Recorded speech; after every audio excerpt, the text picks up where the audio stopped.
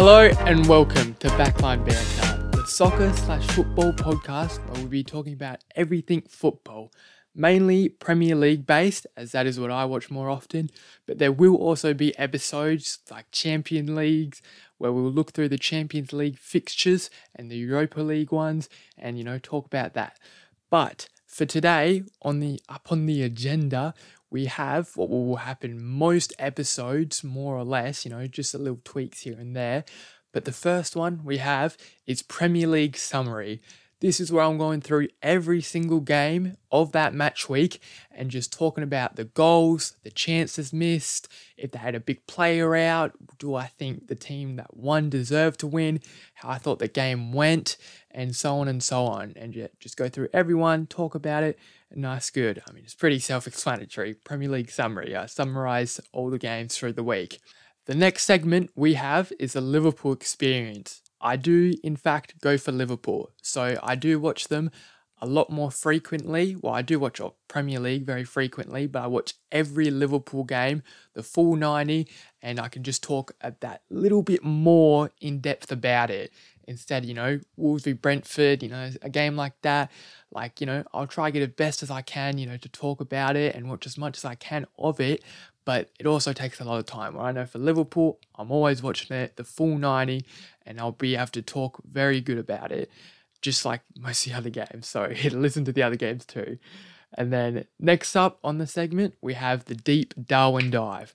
I'm not going to explain this one yet. I want you to stick around and find out what it is, but you may be able to figure out what it is based on the name. No hints there. And then next up, for most episodes, we will have a top 10 or like a top 5 listing of, something. So for today's episode, we have a top 10 list, and it is the top 10 current centre-backs in the Premier League this season. So I just go through 10, 9, all the way to 1, who I think is the best, talk through a little bit each, some of the players that didn't make the list, and so on. And then to finish off the episode, we have a blind current Premier League ranking. This is where I have found a website where it has all the current Premier League players who've played, more than 500 minutes. I've gone on just Google random number generation.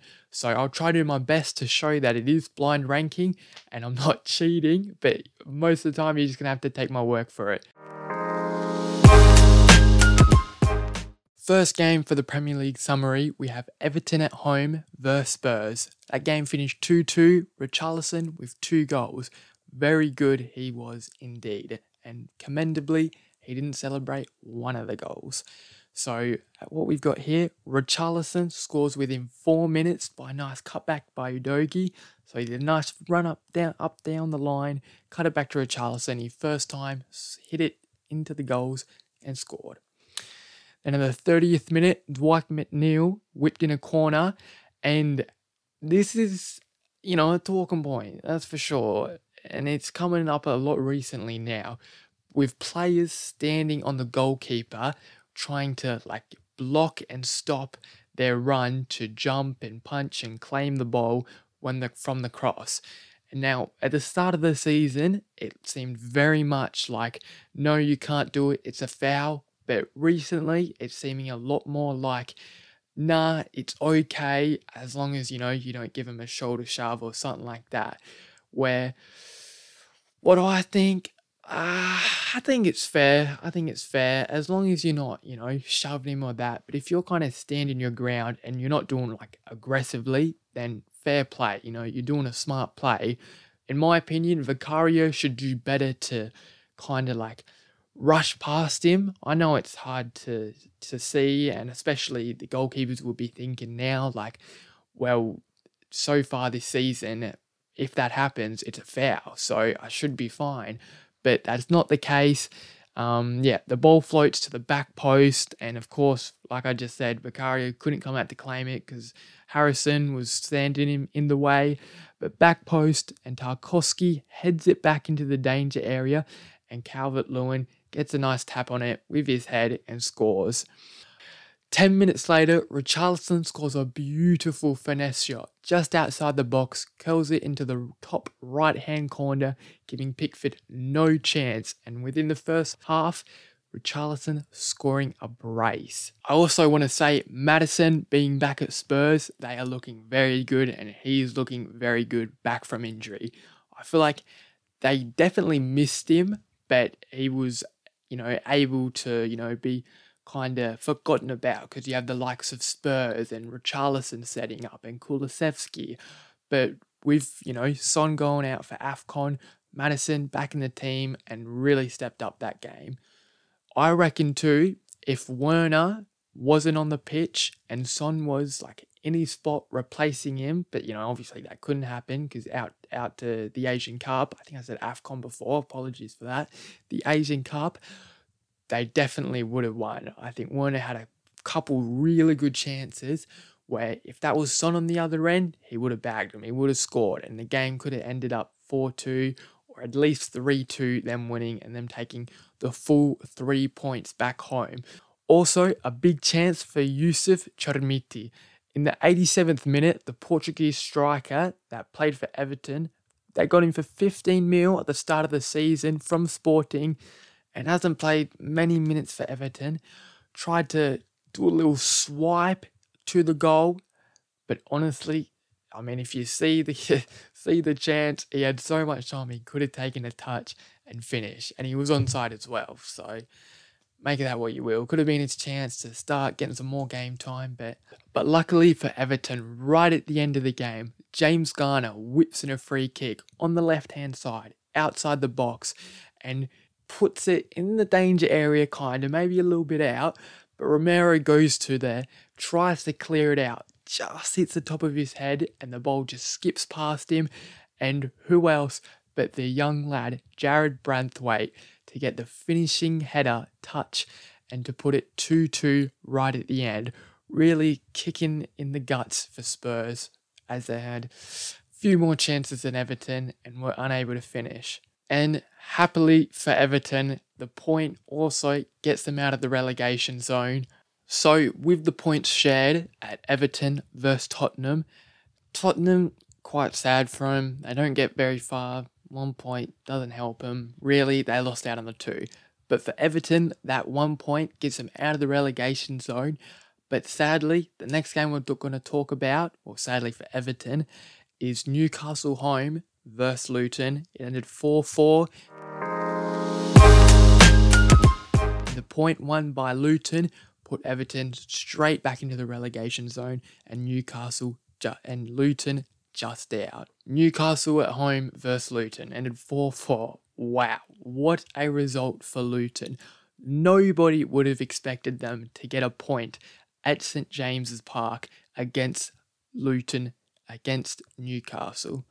Start of the game, as you can expect from Newcastle, they come firing out of the blocks. And as what seems to be happening pretty frequently, them scoring early. So on the 7th minute, a nice cutback from Kieran Trippier to give Longstaff a nice first time finish into the corner.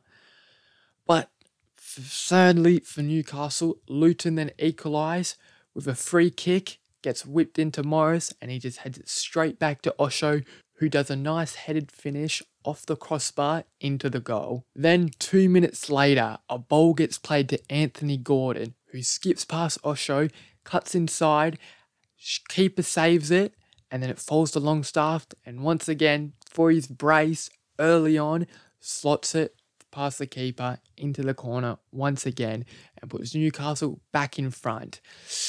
Questionable defending from Osho. Yeah, it could be. Like, he just gave him the inside a little bit. Yeah, a little faint by Gordon, but you've still got to keep him out on that wing and not let him drive past it. But it's hard with a one-on-one situation. Gordon, a really good player, really quick as well, to try and stop him from cutting inside, playing a ball, cutting inside, running or doing whatever. But fair enough for letting him get past the first time, but then he just lets Anthony Gordon cut inside and then takes a shot, which he should keep him out of the wide. Then Luton go on a 3-goal run, unanswered by Newcastle. Then Luton go and score 3 unanswered goals. One by Barkley, which he scored the most goals against Newcastle than any other club. And on Barkley's return to the Prem for Luton, he has been in phenomenal form. He may not have got as many goals or assists, doesn't look as nice on his record stat for Luton, but he's always been that assist to assist or always involved in the play, that really central mid that dictates if Luton win or not, determined on how good he plays. And this week he's been very good. The other goal, a penalty by Morris, given away by Dan Burn. And quite funny, this goal is. Morris takes a pen and scores it, bottom right, keeper dives to the left, but then he has to take it again because the referee wasn't ready. So he takes it again, and the same outcome happens. He puts it bottom right, keeper goes left, and then they score. Then, for the third goal unanswered for Luton, Adebayo scores, the man in form. Last game scores a hat-trick against Brighton, and this game he scores one, and he's been an absolute threat. But Newcastle do not give up. They want to get something out of the game. It's at home. If they get one goal, momentum is back in their favour and they have a chance. So, and luckily for them, Kieran Trippier, from a beautiful cross by Bruno Guimaraes, gets a first-time volley into the goal and scores. And to tie the game, the man, Harvey Barnes, off the bench, gets the ball from a Lewis Smiley tackle and just goes for accuracy. A shot outside the box and just rolls it bottom left corner.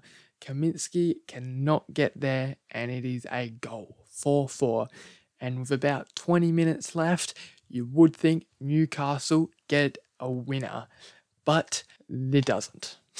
They have a couple really good chances, but they are just unable to finish. Wow, again at the start, what an upset. Luton have been informed, Newcastle a bit questionable, but at home to Newcastle, they have only lost a couple games in their past 9 games at home. So for Luton to go there and draw against them, a bottom team versus a team who at the start of the season you'd be like, yeah, they are fighting for the top 4. Now it's more looking like, can we fight for even a European spot? Next, we have Burnley at home versus Fulham. The game ended 2-2. Fulham a 2-goal lead and let it slip, and Burnley came back, really showing what they can do in the Premier League. In my eyes too, Fulham is a really good team, especially this season. They had a couple games a few weeks ago, winning by 5 goals, 4 goals, and they're just really doing well. But they are a mid-table team, and that's just because they are not consistent enough.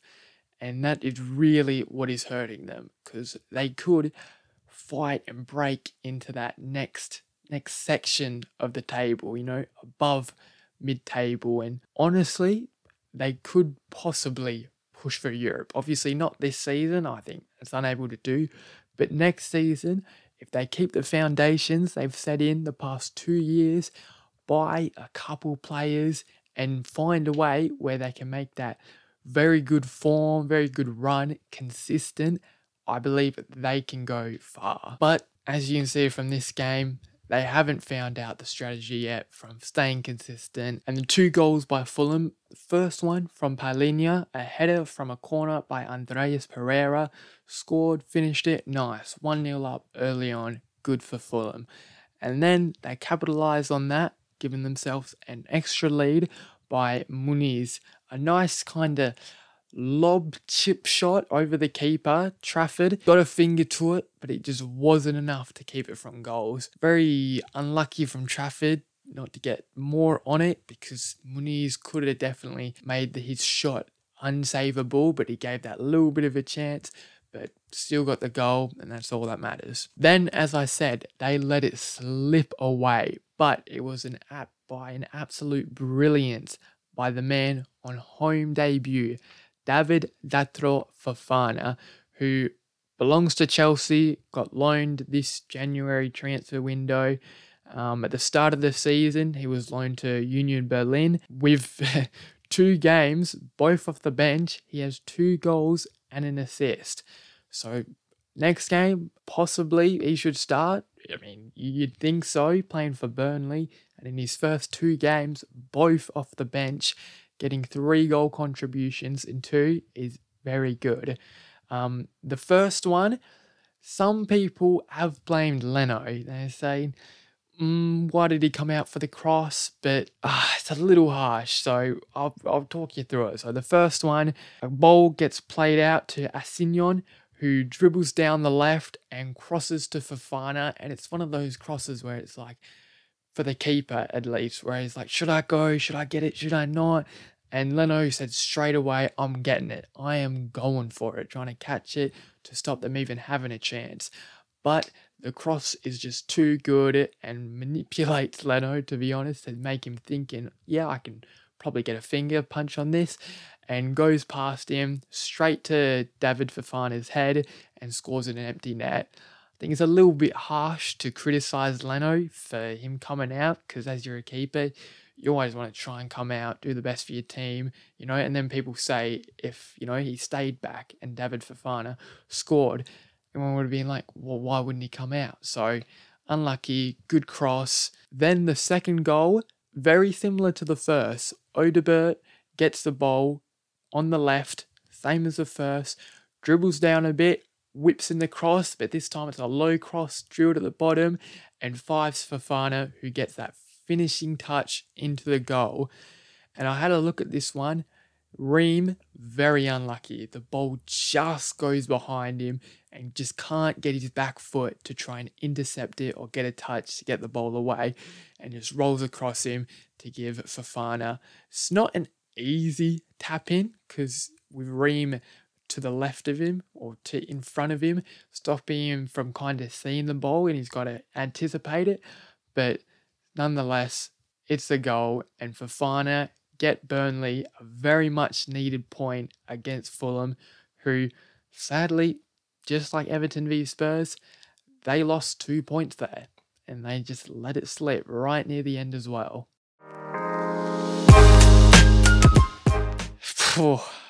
Where do I begin this game? Sheffield United at home, 0, Aston Villa 5. 4 first half goals. There's not much to say apart from Villa just being really good on the day and Sheffield not being their best, and arguably, from watching it, being one of the worst they have been this season. But, credit to Aston Villa. They played really well and they took their chances. The goal scorers for Aston Villa, first one McGinn, second Watkins, then Bailey, Tielemans and Moreno. Now, do I think Sheffield United is going down? There's no nice way to put this, but yeah, I do think they are going down, sadly.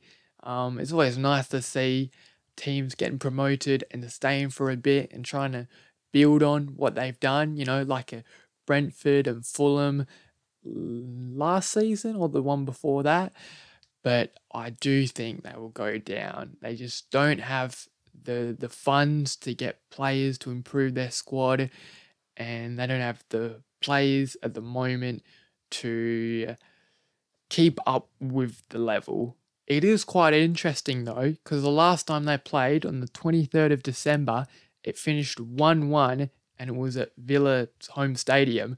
And really, they could have lost that game 1-0, but thanks to Zaniolo, they got that late goal in the 90 plus 7th minute, I believe, to equalise it and get a point. So it's a bit funny to see how so much changes in a couple weeks, or shows how one team wasn't playing as they should do, as high standards as they usually do, and a team that don't usually play well do play well.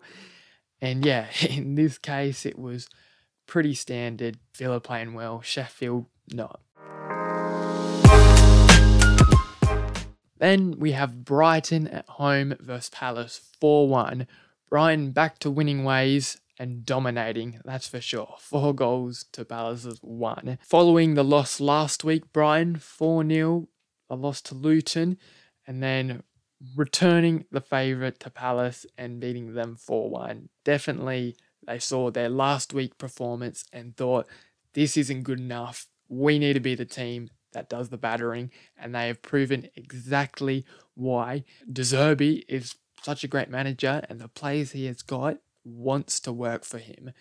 And really, they did well. Like Palace, up and down team. Sometimes they play really well. Sometimes it's a bit, Usually they're very strong defensive. That's why it's like the 4 goals conceded.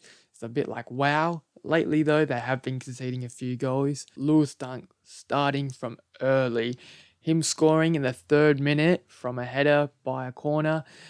Very well put Brighton in a good position to continue how they play and do a lot more attacking to get some more goals to give themselves a bigger lead.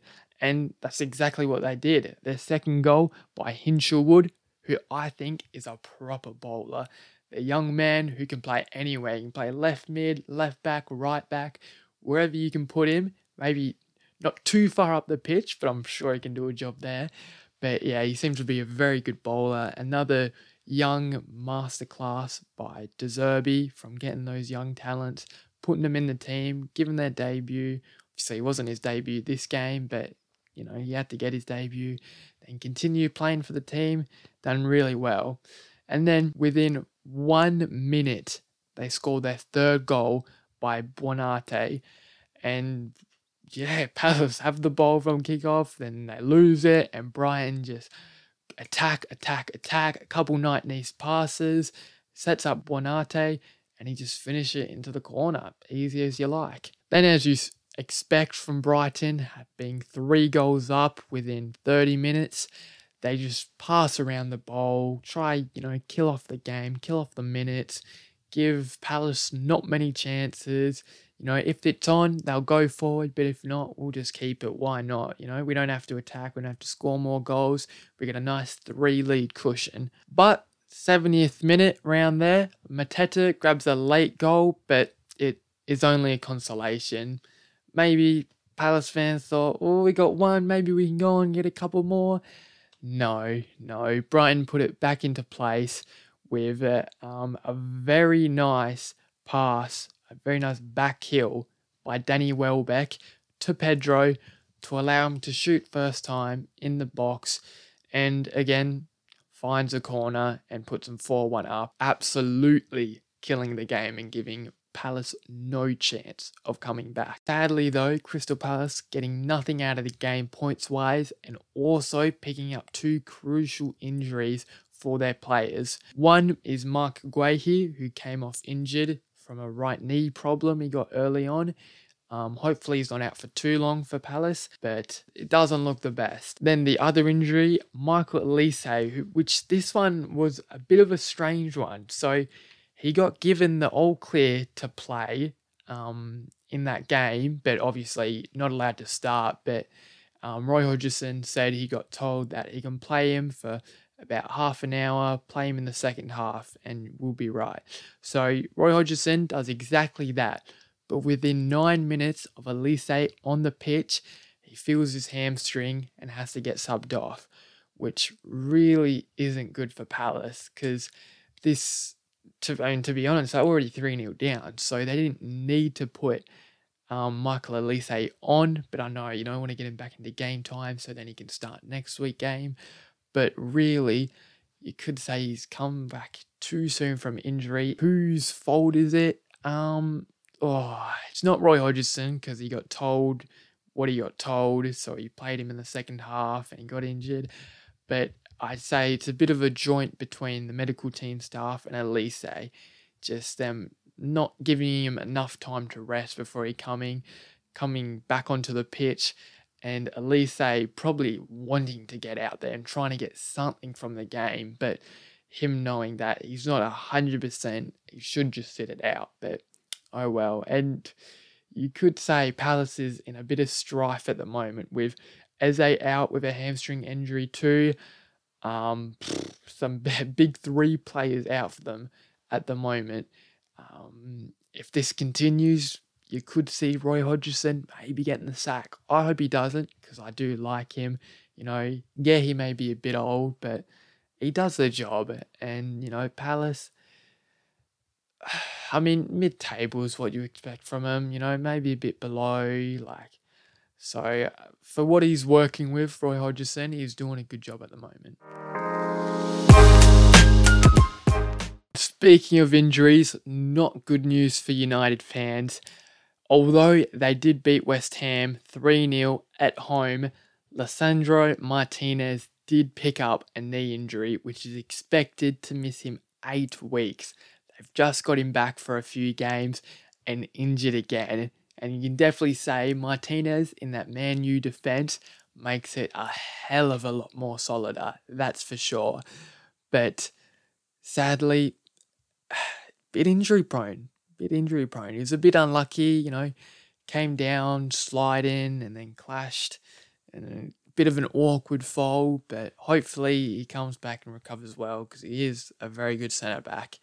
But two very inconsistent teams, you could say, Man U and West Ham, both striving for excellence, trying to get very high. West Ham having a bad season last year. Some people could argue that because they have gotten their trophy.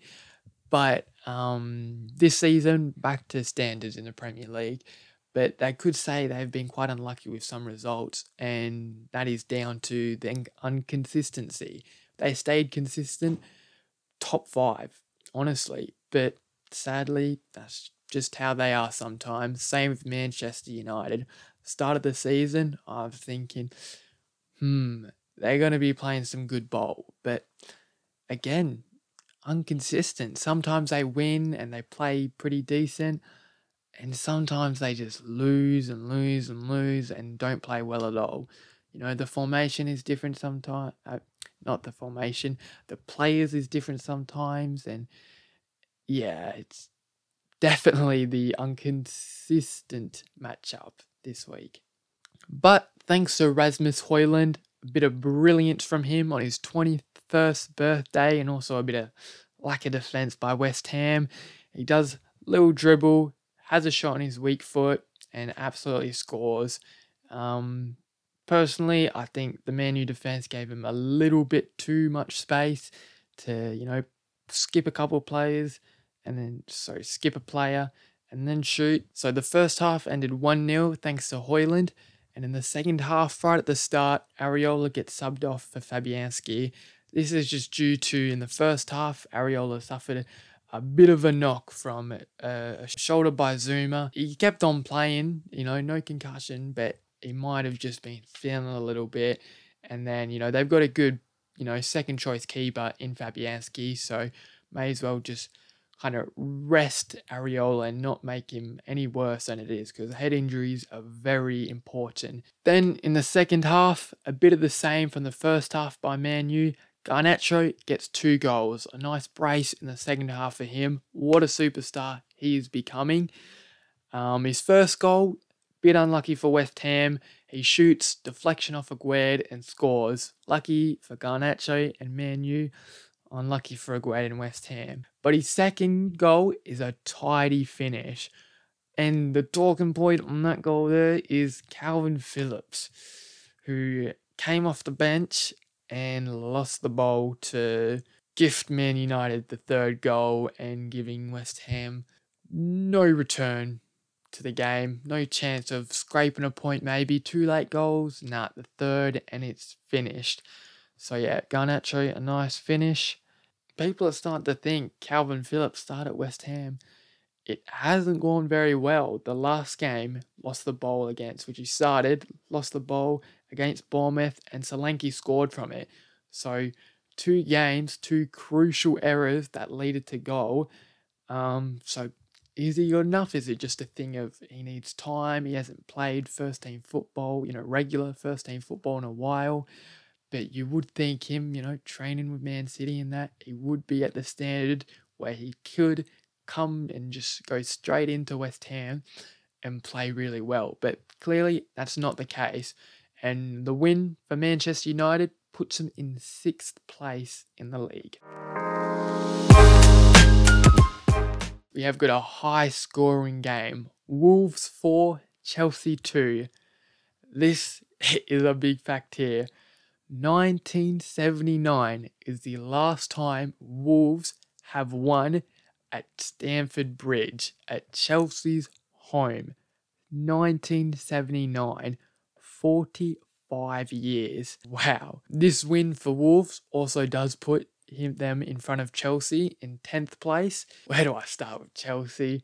You thought last season was a bit of a blur, finishing mid-table. You'd think, no, this season they're going to switch on. They have Pochettino come in, start off in the pre-season, continue it in the games. They spent some money, got all these players at depth. They just haven't been at it. I'd say they've kind of been consistent. They have been consistent in how they have played, but the finishing product is what they lack, which is quite funny, to be honest, not being a Chelsea fan, how they bought so many players, spent so much money, yet they still don't have, enough forward presence to finish the chances that they create. But Chelsea did start off well with scoring the first goal by a beautiful ball by Caicedo, splitting the lines and legit setting up Cole Palmer for a first-time finish, and he scores it. Cole Palmer, what a player. Ice cold he is, ice cold. I am a fan of him, that's for sure. But then Wolves, when they have the ball, use it very effectively. A bit counter-attacking, or get the ball, do a little play, and then forward. They end up scoring the next 4 goals. A big one, Cunha with his first Premier League hat-trick for Wolves. Cunha's first goal, he gets a bit lucky with the deflection, but the others he slotted well. One from the penalty spot, and the first one, like I said, a deflection, and the second one, he got it cut back into the box, and he just run onto it, first time finish. So congratulations to him, a hat trick, good on him. I really like Cunha, I do. I thought him at Atletico Madrid, he just didn't get enough time, or he just couldn't find his rhythm.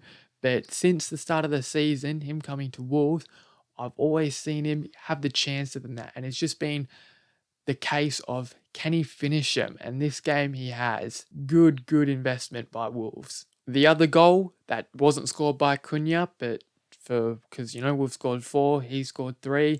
It was a Diassi own goal. Very unlucky goal, as Ait Nouri gets a cutback and he takes a shot and it just bounces off Diassi and goes in. Nothing you can do, he's firing that quick. You try to get a body in the way to stop it, but it just ended up going in. Unlucky for him. Another player, came into Chelsea, and he's played nearly every game, I think. And he looks solid. But sadly, when you have a team like Wolves, who every time they go forward, there is a danger threat. Well, in this game especially, they just capitalize on everything. It's tough to keep them out. But good news for Chelsea, they get a nice consolation prize. Thiago Silva gets a header from a corner. Yeah, it doesn't mean anything. They didn't try. They tried mediocrity, trying to get back into the game, but they were just unable to. And already, late in the game when he scored 2 goals needed, you're going to need a miracle at that point, and it was just unable to happen. Nice for Thiago Silva, get on the score sheet, but nothing comes from it. And like I said, is Poch the man for the job? I think he is. I think he just needs a bit more time. I think a lot of people thought by this time he would be good enough and he would be flowing for Chelsea and they'd be going really good. I think, honestly, I predicted them to be 4th or 5th and for them to be in 11th place. Yeah, questions definitely have to be asked, but I think you've just got to trust the process. This is his first season as manager as Chelsea. Yes, Chelsea had a stinker and they expected the first season to go well and better than the last season, which it has, but they just haven't got enough points to really prove that it has been a lot better. But yeah, I think keep Pochettino in and it should hopefully come right at the end. And just to add on what I was saying, the forwards, a bit to their fault, the Chelsea forwards. They had one more shot than Wolves with 15, Wolves having 14, but they only scored 2 and Wolves scored 4. So Cole Palmer, very good. And Cuckoo, sorry, I don't remember if he came off the bench or not, but once he starts regularly playing, I reckon he'll be good. Madueke, he seems like a good, promising talent, but it's just that final finish, that final product, which is the problem for all the Chelsea forwards and even those midfielders that play a bit more attacking. You know, Enzo when he gets a shot, Gallagher, but yeah, oh well. Wolves 4, Chelsea 2. Speaking about Cunha getting his hat-trick, Foden also scored a hat-trick in the Man City vs Brentford game. That ended 3-1 with, of course, Foden bagging all 3 goals. I just want to touch on Foden for a bit. Wow.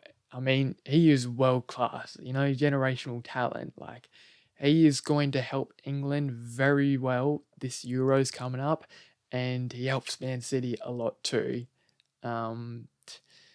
There's not much else to say about him. He is just phenomenal. He's going to be playing for a lot longer.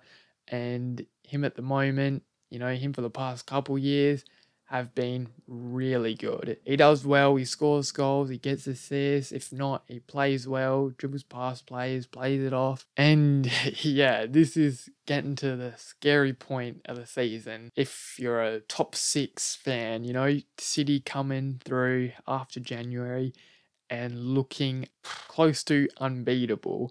They are just in another gear at the moment, or close to getting to that next gear. They've got pretty much no injuries. De Bruyne's back, and wow, what an impact he is already having. As you'd expect, Man City had a lot of the ball and a lot of shots, very dominant. But when Brentford did get the ball, they tried to make the most of it, counter-attack as much as they could. The first goal, wow, it wasn't even from a counter-attack. Flecken, who we'll touch on in a little bit, played very well. Has a goal kick and absolutely lumps it into Man City's half. And Tony deserves props for this goal. Obviously, Flecken gets the assist. We'll give Tony assist because he held off Ake, allowed Malpai just to get in behind the lines, getting the ball, takes a touch, scores past Edison. A lot of the Man City players thought it was going to be offside because Malpai was in fact offside when Flecken had the goal kick. You don't see normally the professional players themselves not knowing the rules, but from a goal kick, you can't be offside. So a very good start for Brentford, 1-0 up against City. Kind of expected a little bit because Brentford, you could say City's bogey team. Last season, Brentford beating them twice, the only team in the league to get the double over them in the season. And yeah, the assist by Flecken, wow. And I'm going to talk about him now because he played phenomenal that game. In the first half, massive save against Haaland, which you saw him on goal there. Everybody would have put their money on him to score. How Haaland is.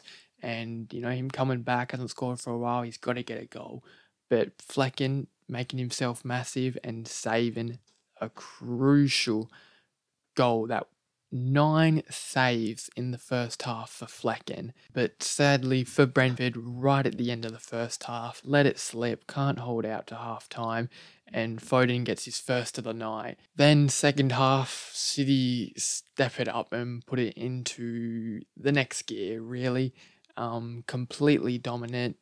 Scored the 2 more goals by Foden, which he gets his hat-trick. Brentford did have a couple chances. Tony won with a bit of an acrobatic. Kind of half thought he would score, even though it was a very tough chance. Like, if he scores, then fair play to him. But, yeah, Man City doing the job. 3-1. Looking very good. But an interesting one from that, Haaland, only team that he hasn't scored against is Brentford. I mean, it's fair enough because Brentford play a very low block, so it doesn't give Haaland any space to run into, and that's where he gets most of his goals because he's fast, he's big, he can hold off the players. One through ball, mostly by De Bruyne, and he's in. Because Brentford started so low already, he was unable to get through and break through the lines. Bournemouth 1, Nottingham Forest 1. Within 5 minutes, Bournemouth get a corner and Sinistera gets some contact on it and it's going in, but Justin Kluivert just gets that finishing touch. Make sure it goes in, just being a good bloke. Goal is given to Justin Kluivert. He didn't mean to, but it's just instinct. You see the goal's there, you've got to make sure. Then right before halftime, Hudson-Odoi gets the ball from a free kick that came down, goes to him, takes a touch inside it and slots it into the corner of the net. Very good finish by him. Then near the end of the game, Billings tries to break up play and just trip the goal scorer Hudson-Odoi, who's on the break, but instead of just, clipping the calf, getting away with it, he gets studs up on him. He's given a straight red and sent off, giving Bournemouth no chance near the end to try and get a late minute winner. With Billings' red card, Forest are just unable to find a winner and the points are shared and it ends 1-1.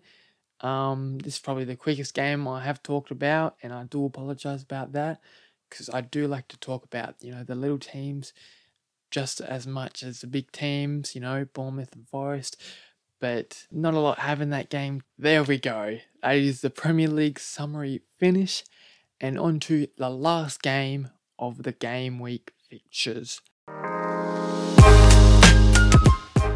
The Liverpool experience. This one's a bit of a tough one to start off with. Arsenal 3, Liverpool 1. Not starting the podcast on a good one, that's for sure. But I said this is a game week I'm going to start. And again, apologies that it's late, but I was waiting for the mic. I thought the lineups were pretty good, pretty evenly matched.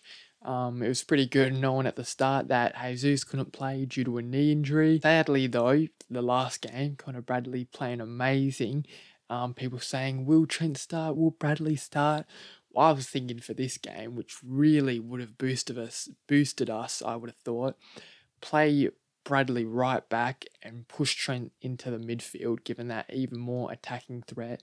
And Bradley is solid as a right back anyway, but sadly his father passed away before the match, so he was unable to play. Gomez started though, which is good. I thought he deserved to keep his spot, even though Robertson is now fully fit, but he's proved that he's a very good fullback and can even play on this left now. The only other players we were missing was no Dominic Szoboszlai, sadly still out with an injury, and Nunez was on the bench due to a foot injury, but I'll cover that a bit later.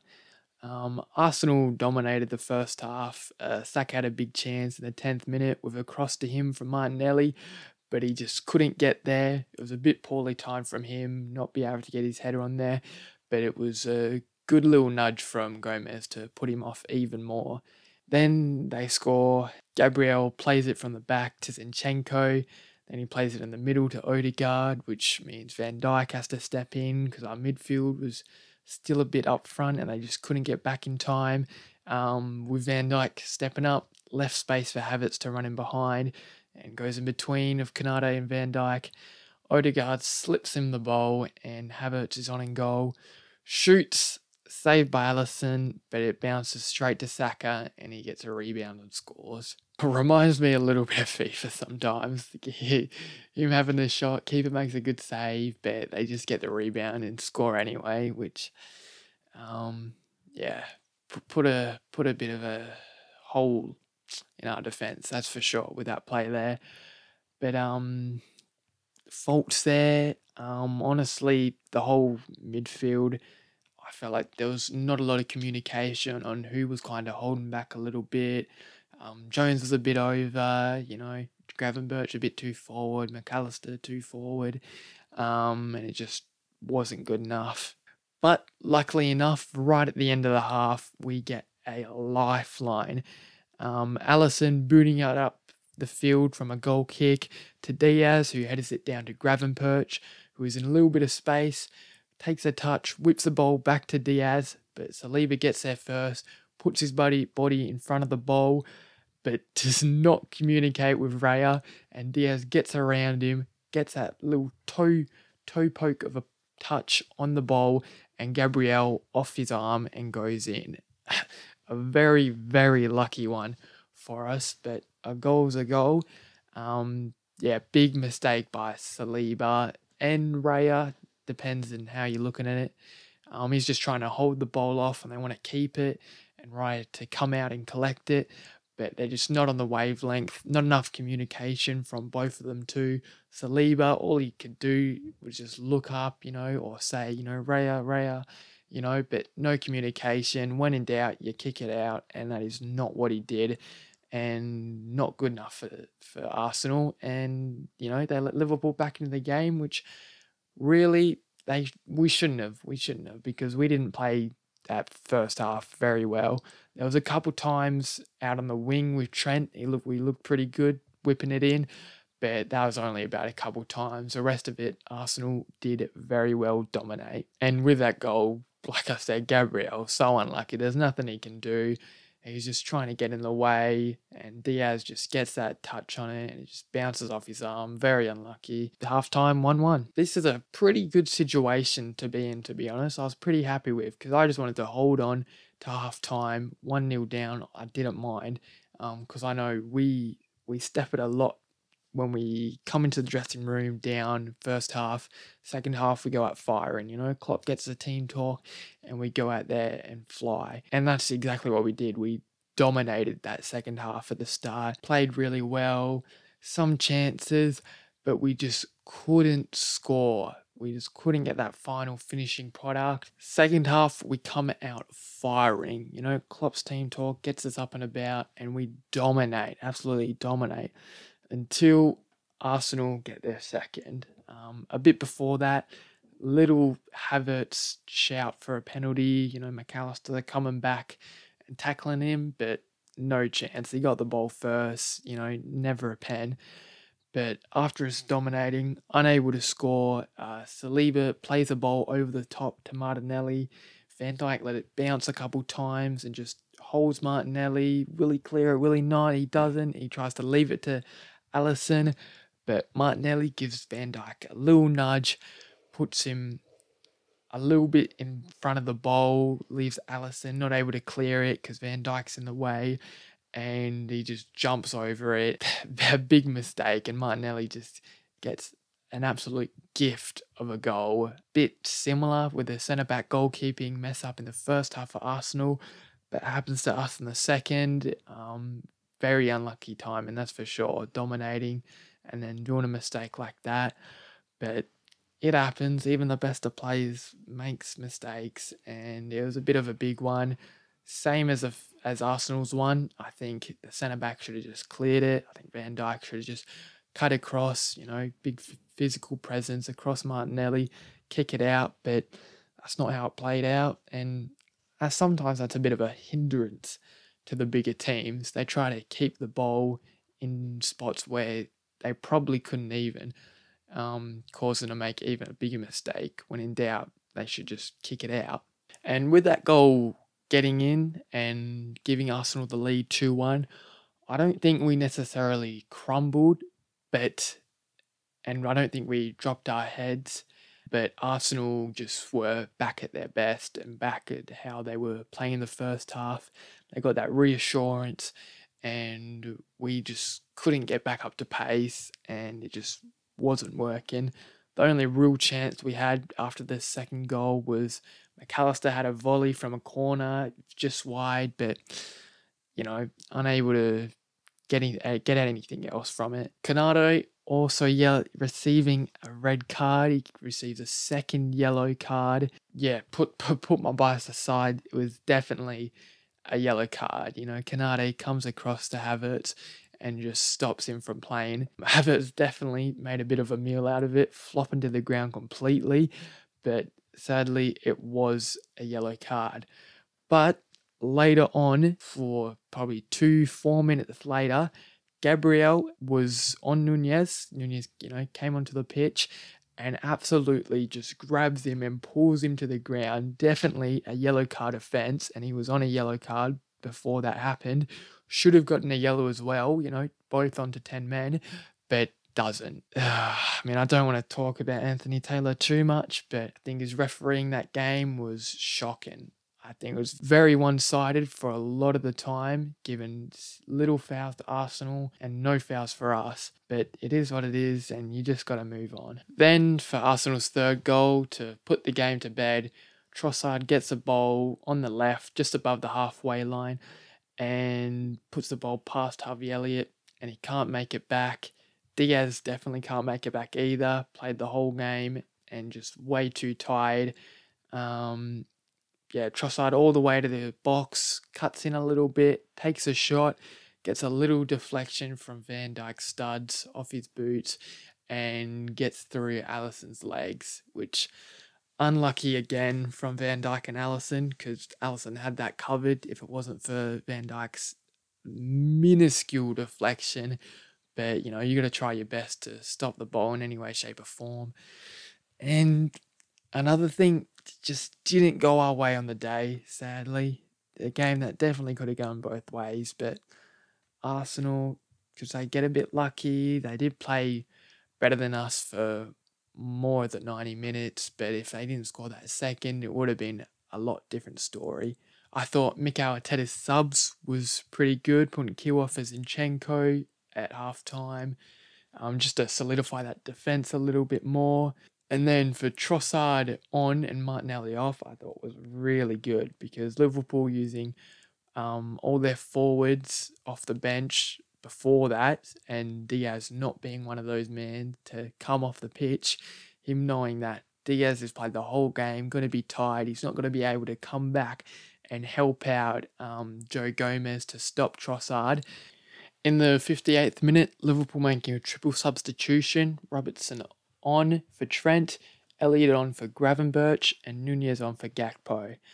Some good subs. I really wanted Nunez on because we needed that really, attacking threat, attacking spark to get that goal to put us in front. But, sadly that didn't happen, and Arsenal scored a goal. Gravenberch, that game, sadly, he just wasn't at his complete best. Yes, he didn't get the ball played to him a lot, but then also a bit of his fault too, not giving himself an option. Other games he played really well, but this one, not the one. And Trent as well, not the best game from him. Didn't get attacking opportunities much, and Martinelli bet him a few times, giving Arsenal some good opportunities. Like I said at the start, players we missed: Bradley, Dominic Szoboszlai, Endo as well, off to the Asian Cup, and Salah off to the AFCON. Yeah, not at a full strength team. Arsenal only missing Jesus, but still I expected us to beat them, but it didn't happen. So, we move. I watched a couple of interviews after the game, Van Dijk taking full responsibility from him and Alisson's mistake, which he should do. He's a captain, so it's a bit of both parties. I think it is more Van Dijk than Alisson, because he just should have got it clear, same as Saliba. But yeah, things happen. It's a bit disappointing, honestly, the first Liverpool experience segment, and it's just a bit how you going? I'm not that thrilled. I'm not trying to be high energetic like Arsenal 3-1, because I was upset when we lost. Obviously, it's been a week and a bit since then, so I've gotten over it. But yes, definitely, because I watch the games in the morning, prior to the games, because they'll be on at like 3:30 in the morning, 1 in the morning, due to the time difference as I'm in Australia. So I'll just watch them, the next morning, and won't look at the scores or anything. So I'm like watching it live, but it's not live, if you know what I mean. And it was a bit disappointing. And talking about it now, the morale is getting lower, that's for sure.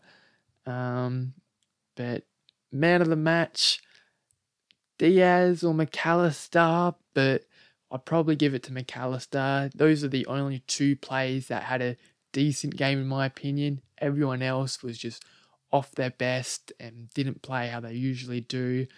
But I feel like McAllister, on the ball a lot, making passes. He had a few shots too to try to get us in the game. I mentioned Diaz because of that goal and, a few other times him running down the wing, given that, our only really massive chance to the game and, scoring from it. But yeah, I think McAllister more all round it. Wasn't like amazing game from him, but it was an amazing game from everyone. But McAllister, the best out of the bad bunch, sadly. When I'm talking about this man of the match too, it's not from the whole game. It's just Liverpool's best player of the game because it's a Liverpool experience, and that's what's going to be in the segment every time too. Otherwise, it would probably be for Arsenal. Saka. Yeah, he was pretty good.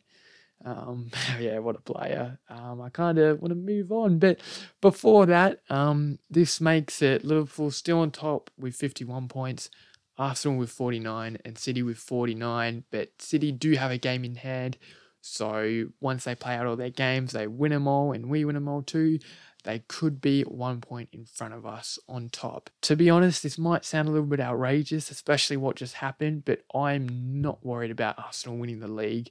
I'm a lot more frustrated us just dropping points to him because I don't see Arsenal winning. It's either us or Man City. Yep, we move. Hopefully next week will be a lot better. We got Burnley coming up, so that should be a lot better game. Also, before we finish off the Premier League summary and the Liverpool experience, just a pretty cool fact to be honest, especially the first episode of the pod. There is a new record for goals in a single game week. The record used to be 44, but the new record is 45.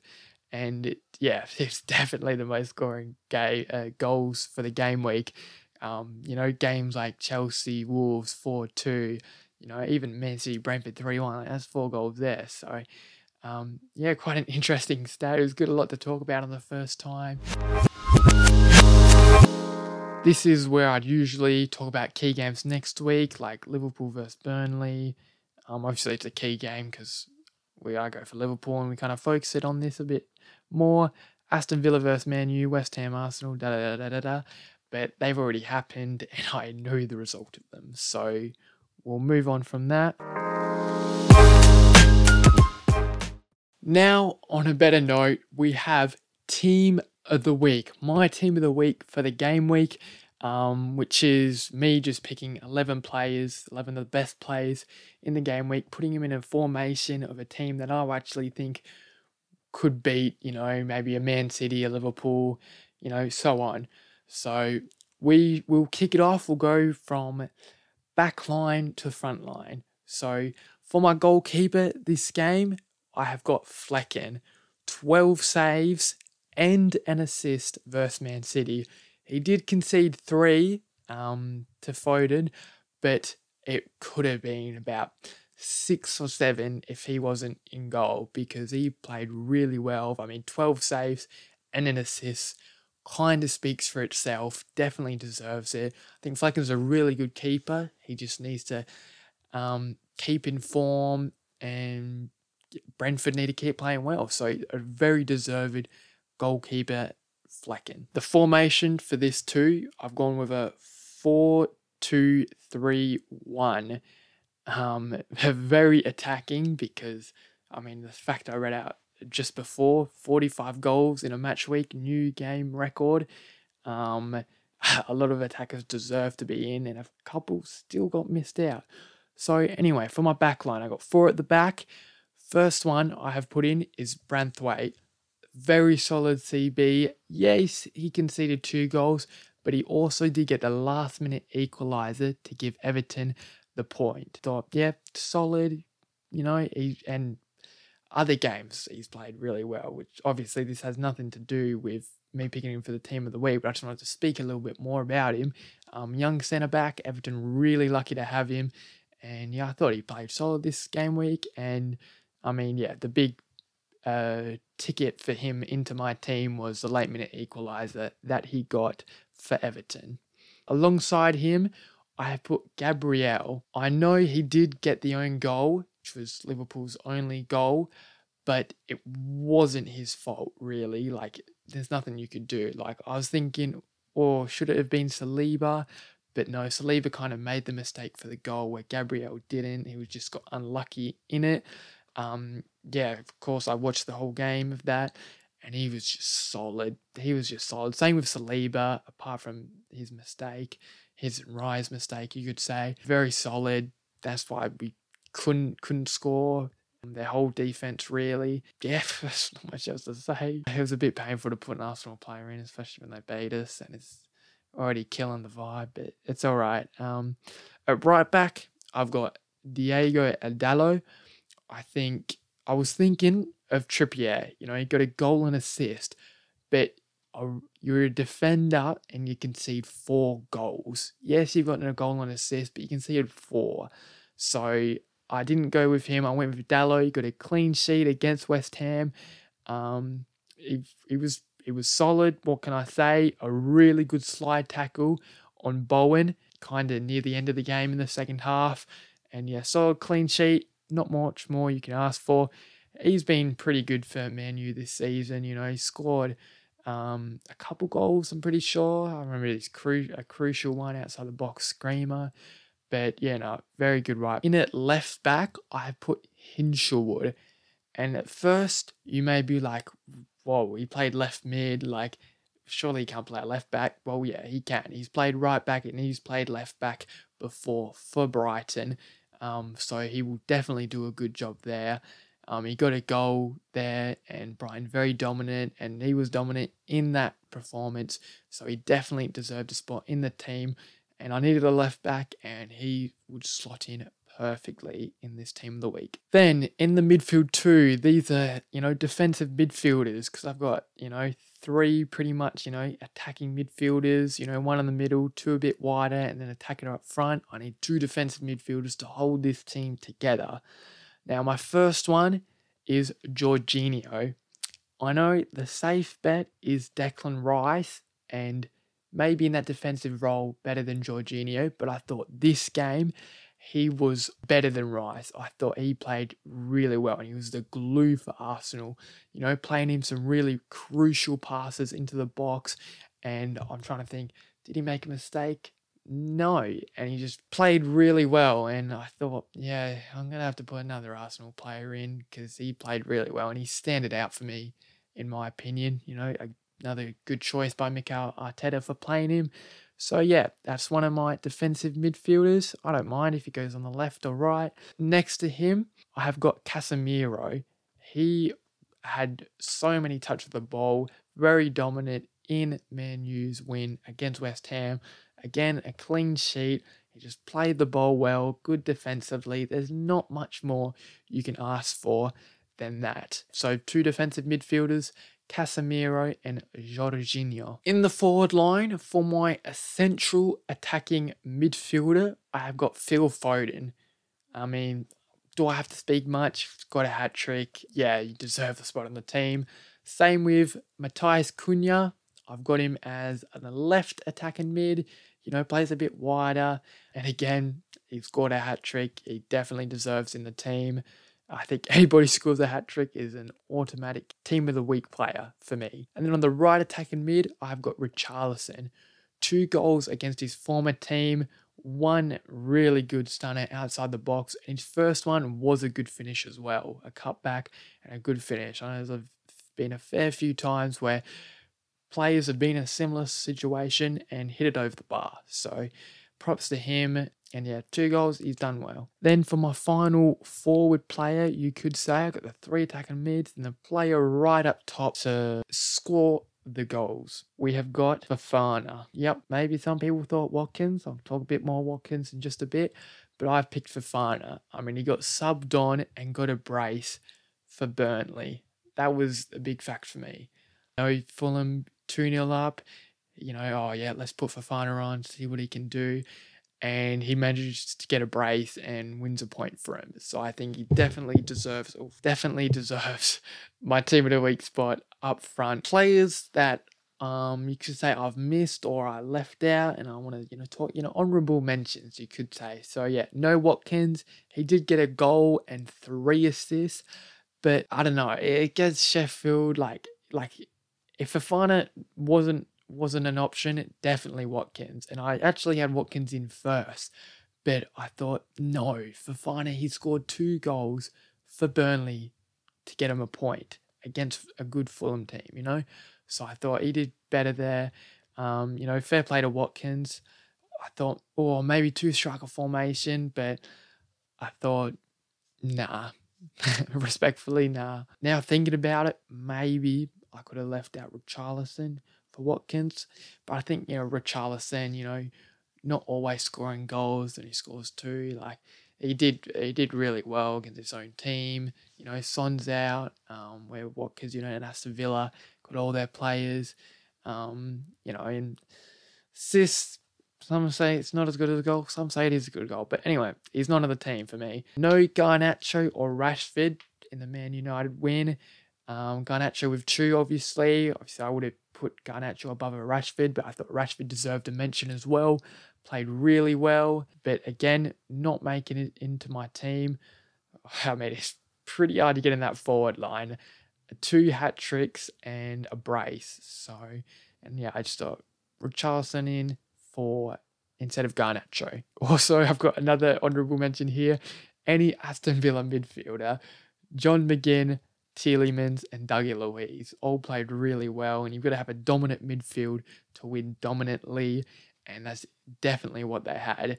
But I just couldn't pick one specifically, and I thought Casemiro coming back, Dougie Luiz, yeah, but it is against Sheffield. Like, no offense to them, of course, but yeah, I made my mind up. The last player that I thought missed out, and I'm a bit annoyed that I didn't put him in my team, or that I haven't put him in my team, but he just, for my formation, just didn't really fix, and that is Barkley. I thought he played really, really well against Newcastle in their 4-4 draw, getting a goal and assist. But just couldn't have the space. Like I said, I need a lot more defensive players as I've got a lot more attackers, but definitely deserves a good mention, Barkley. Another honourable mention, Bukayo Saka, but respectfully, I'm not putting him in. And that's my team of the week. I'll run through it again, player by player. Goalkeeper, I've got Flecken. My 2 centre-backs, Branthwaite and Gabriel. Right back, Dalot. Left back, Hinshelwood. My 2 CDMs, I've got Jorginho and Casemiro. My central attacking mid, Foden. Left attacking mid, Cunha. Richarlison, right attacking mid. They can play a bit wider as well too. And up front, I've got Fafana. Deep Darwin dive. The first one ever. Usually I would be very excited about this one. Sadly, this is, again, same as Liverpool, a bit disappointing. As you could work out by the title, I just wanted to lead you on a little bit. Deep Darwin dive is pretty much me just looking in depth about Darwin Nunez's performance. And for this one, he came on in the 58th minute due to his foot injury that he got from Chelsea. Just needed to be rested a little bit. No major concerns, but he was unable to start, sadly. Could have been a big help for Liverpool at the start, but it is what it is. He got 12 touches, 2 in the opposition box, took 1 shot, which he blasted off target to the right. Got a yellow card, but that's the chance I was talking about before with Gabriel, who he should have got his 2nd yellow card sent off for dragging him down, but because he wasn't even given as a foul, Nunez went off, arms flying, and he gets a yellow card for dissent, which is some BS, and I am going to move swiftly on from that. 4 passes, and really he just didn't get in the game, and he just couldn't get in the game, just didn't get the ball played to him. We didn't have many attacking chances when he was on the pitch, and really we needed to find his feet a lot more to try and get, an equaliser goal when they scored their second, or even get that goal before they got their second, but unable to get it. And there's actually a fun fact that I saw too. Liverpool have only lost 4 games this season, and all of them, Darwin Núñez did not start. Obviously, we got the one at Arsenal. We have the game at Spurs, which really should not count as a loss. And I think this game versus Arsenal was our first loss in the Premier League, and then 2 in the Europa League. So take that what you will, but I love him. He's a really exciting player to watch. And I reckon next week will be a lot more better and more to talk about, because I reckon he will start, and against Burnley could get a goal or 2. Top 10 centre-backs in the Premier League this season. This is going to be a fun one. I wanted to start off with a good top 10 list, and hints by the name of the podcast, Backline Banter. I'm a defender myself, so I have a good knowledge, I would say, and I think this is a very good list, and some a bit different to others, and it's a good one, that's for sure. And I'll kick it off straight away. So on number 10, I have Konsa, Aston Villa defender. I know sometimes he's had to play left back a few times, Digne out, but played a lot of games for Aston Villa, and Villa's been really good this season. I thought I should have a Villa defender, Villa centre-back in fact, and I think Konsa can make the cut. Number 9, I've got Kurt Zouma. I think he's still a very solid centre-back. Just no cuts around. But no, I think he's a very, very, very solid centre-back, and deserves to make the list. Good for West Ham. Definitely West Ham's number 1 centre-back, better than Aguerd, and he's done a solid job. In at number 8, I have Fabian Schär for Newcastle. Now, I know lately Newcastle have leaked a fair few goals, but Schär is a solid defender, and something I really like about him too, his forward runs are so good to watch. Like his goal against PSG in the Champions League, I know, we're talking Premier League, but he does that, and then in other games he does the same thing, goes there, cut a player, and takes a long shot, or does that, cuts that, and does a cut, and he scored a few goals himself as well. So rightfully, I think he deserves 8th spot. Up in 7th, we have Jared Branthwaite, someone who has really only popped up this season, and I think he's done a really good job at Everton. Again, this game week, scored the late equaliser for Everton, but apart from that, he's been very solid. Everton's got a few clean sheets, and he's definitely been a big help for that, and it's very promising career ahead, and I think he's been super solid this season and deserves to be 7th in this list. 6th, I've got Romero. Spurs have been really good defensively this season. I was thinking Van de Ven get in the list too, but sadly he's been out for injury, hasn't played enough games for my liking, but from what I've seen from Van de Ven, he has been really good. But yeah, Romero, again, one of those proven players, very solid, very good for Spurs.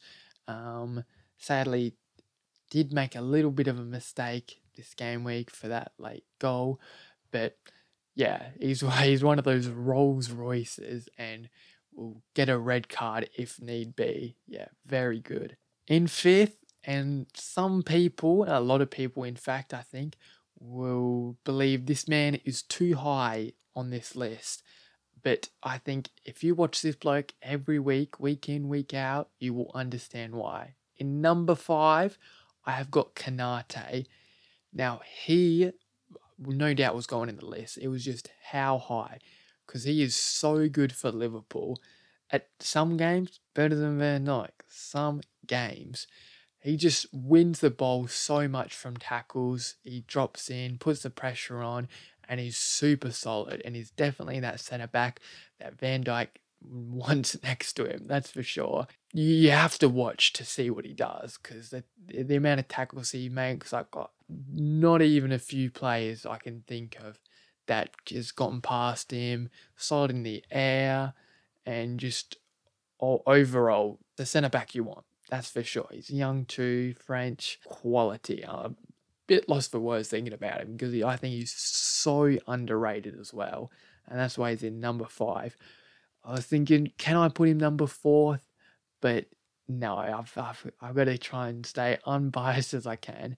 But speaking of number 4, I put Ruben Diaz in. Not much needed for it. Solid centre back. Does the job week in, week out. Someone you can always rely on.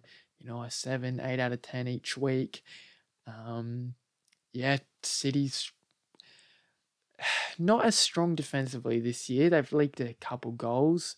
But when he is playing and when they need him, he is very good. Number 3, I've got Gabriel. I think quality for Arsenal this season. Very good centre-back. He's even popped up with a few goals. I thought it was very crazy at the start of the season how he didn't play the first couple games, wasn't starting. But as soon as he got his starting position, he made that his spot and he's stayed there ever since and played super well. And I mean, a lot of these players, you don't need to say much. They're just solid and that's it. We're going to move on to number 2 this season. I've got William Saliba. Someone like Gabriel, like most of these players on the list, solid. Every week, 8 out of 10. He also can pop up with a goal. And yeah, the way he plays is very good. Like, to think that he wasn't in the Prem, not last season, but the season before that, is like, wow. He was at loan at Marseille from Arsenal. And yeah, he's came back and he has shown what he's got about him. And he definitely deserves number 2 on the list. Very good. Only bad thing about him is he plays for Arsenal, just like Gabriel. But anyway, now we are on to the best centre-back this Premier League season. It's none other than my boy, Virgil van Dijk. You cannot tell me anything different.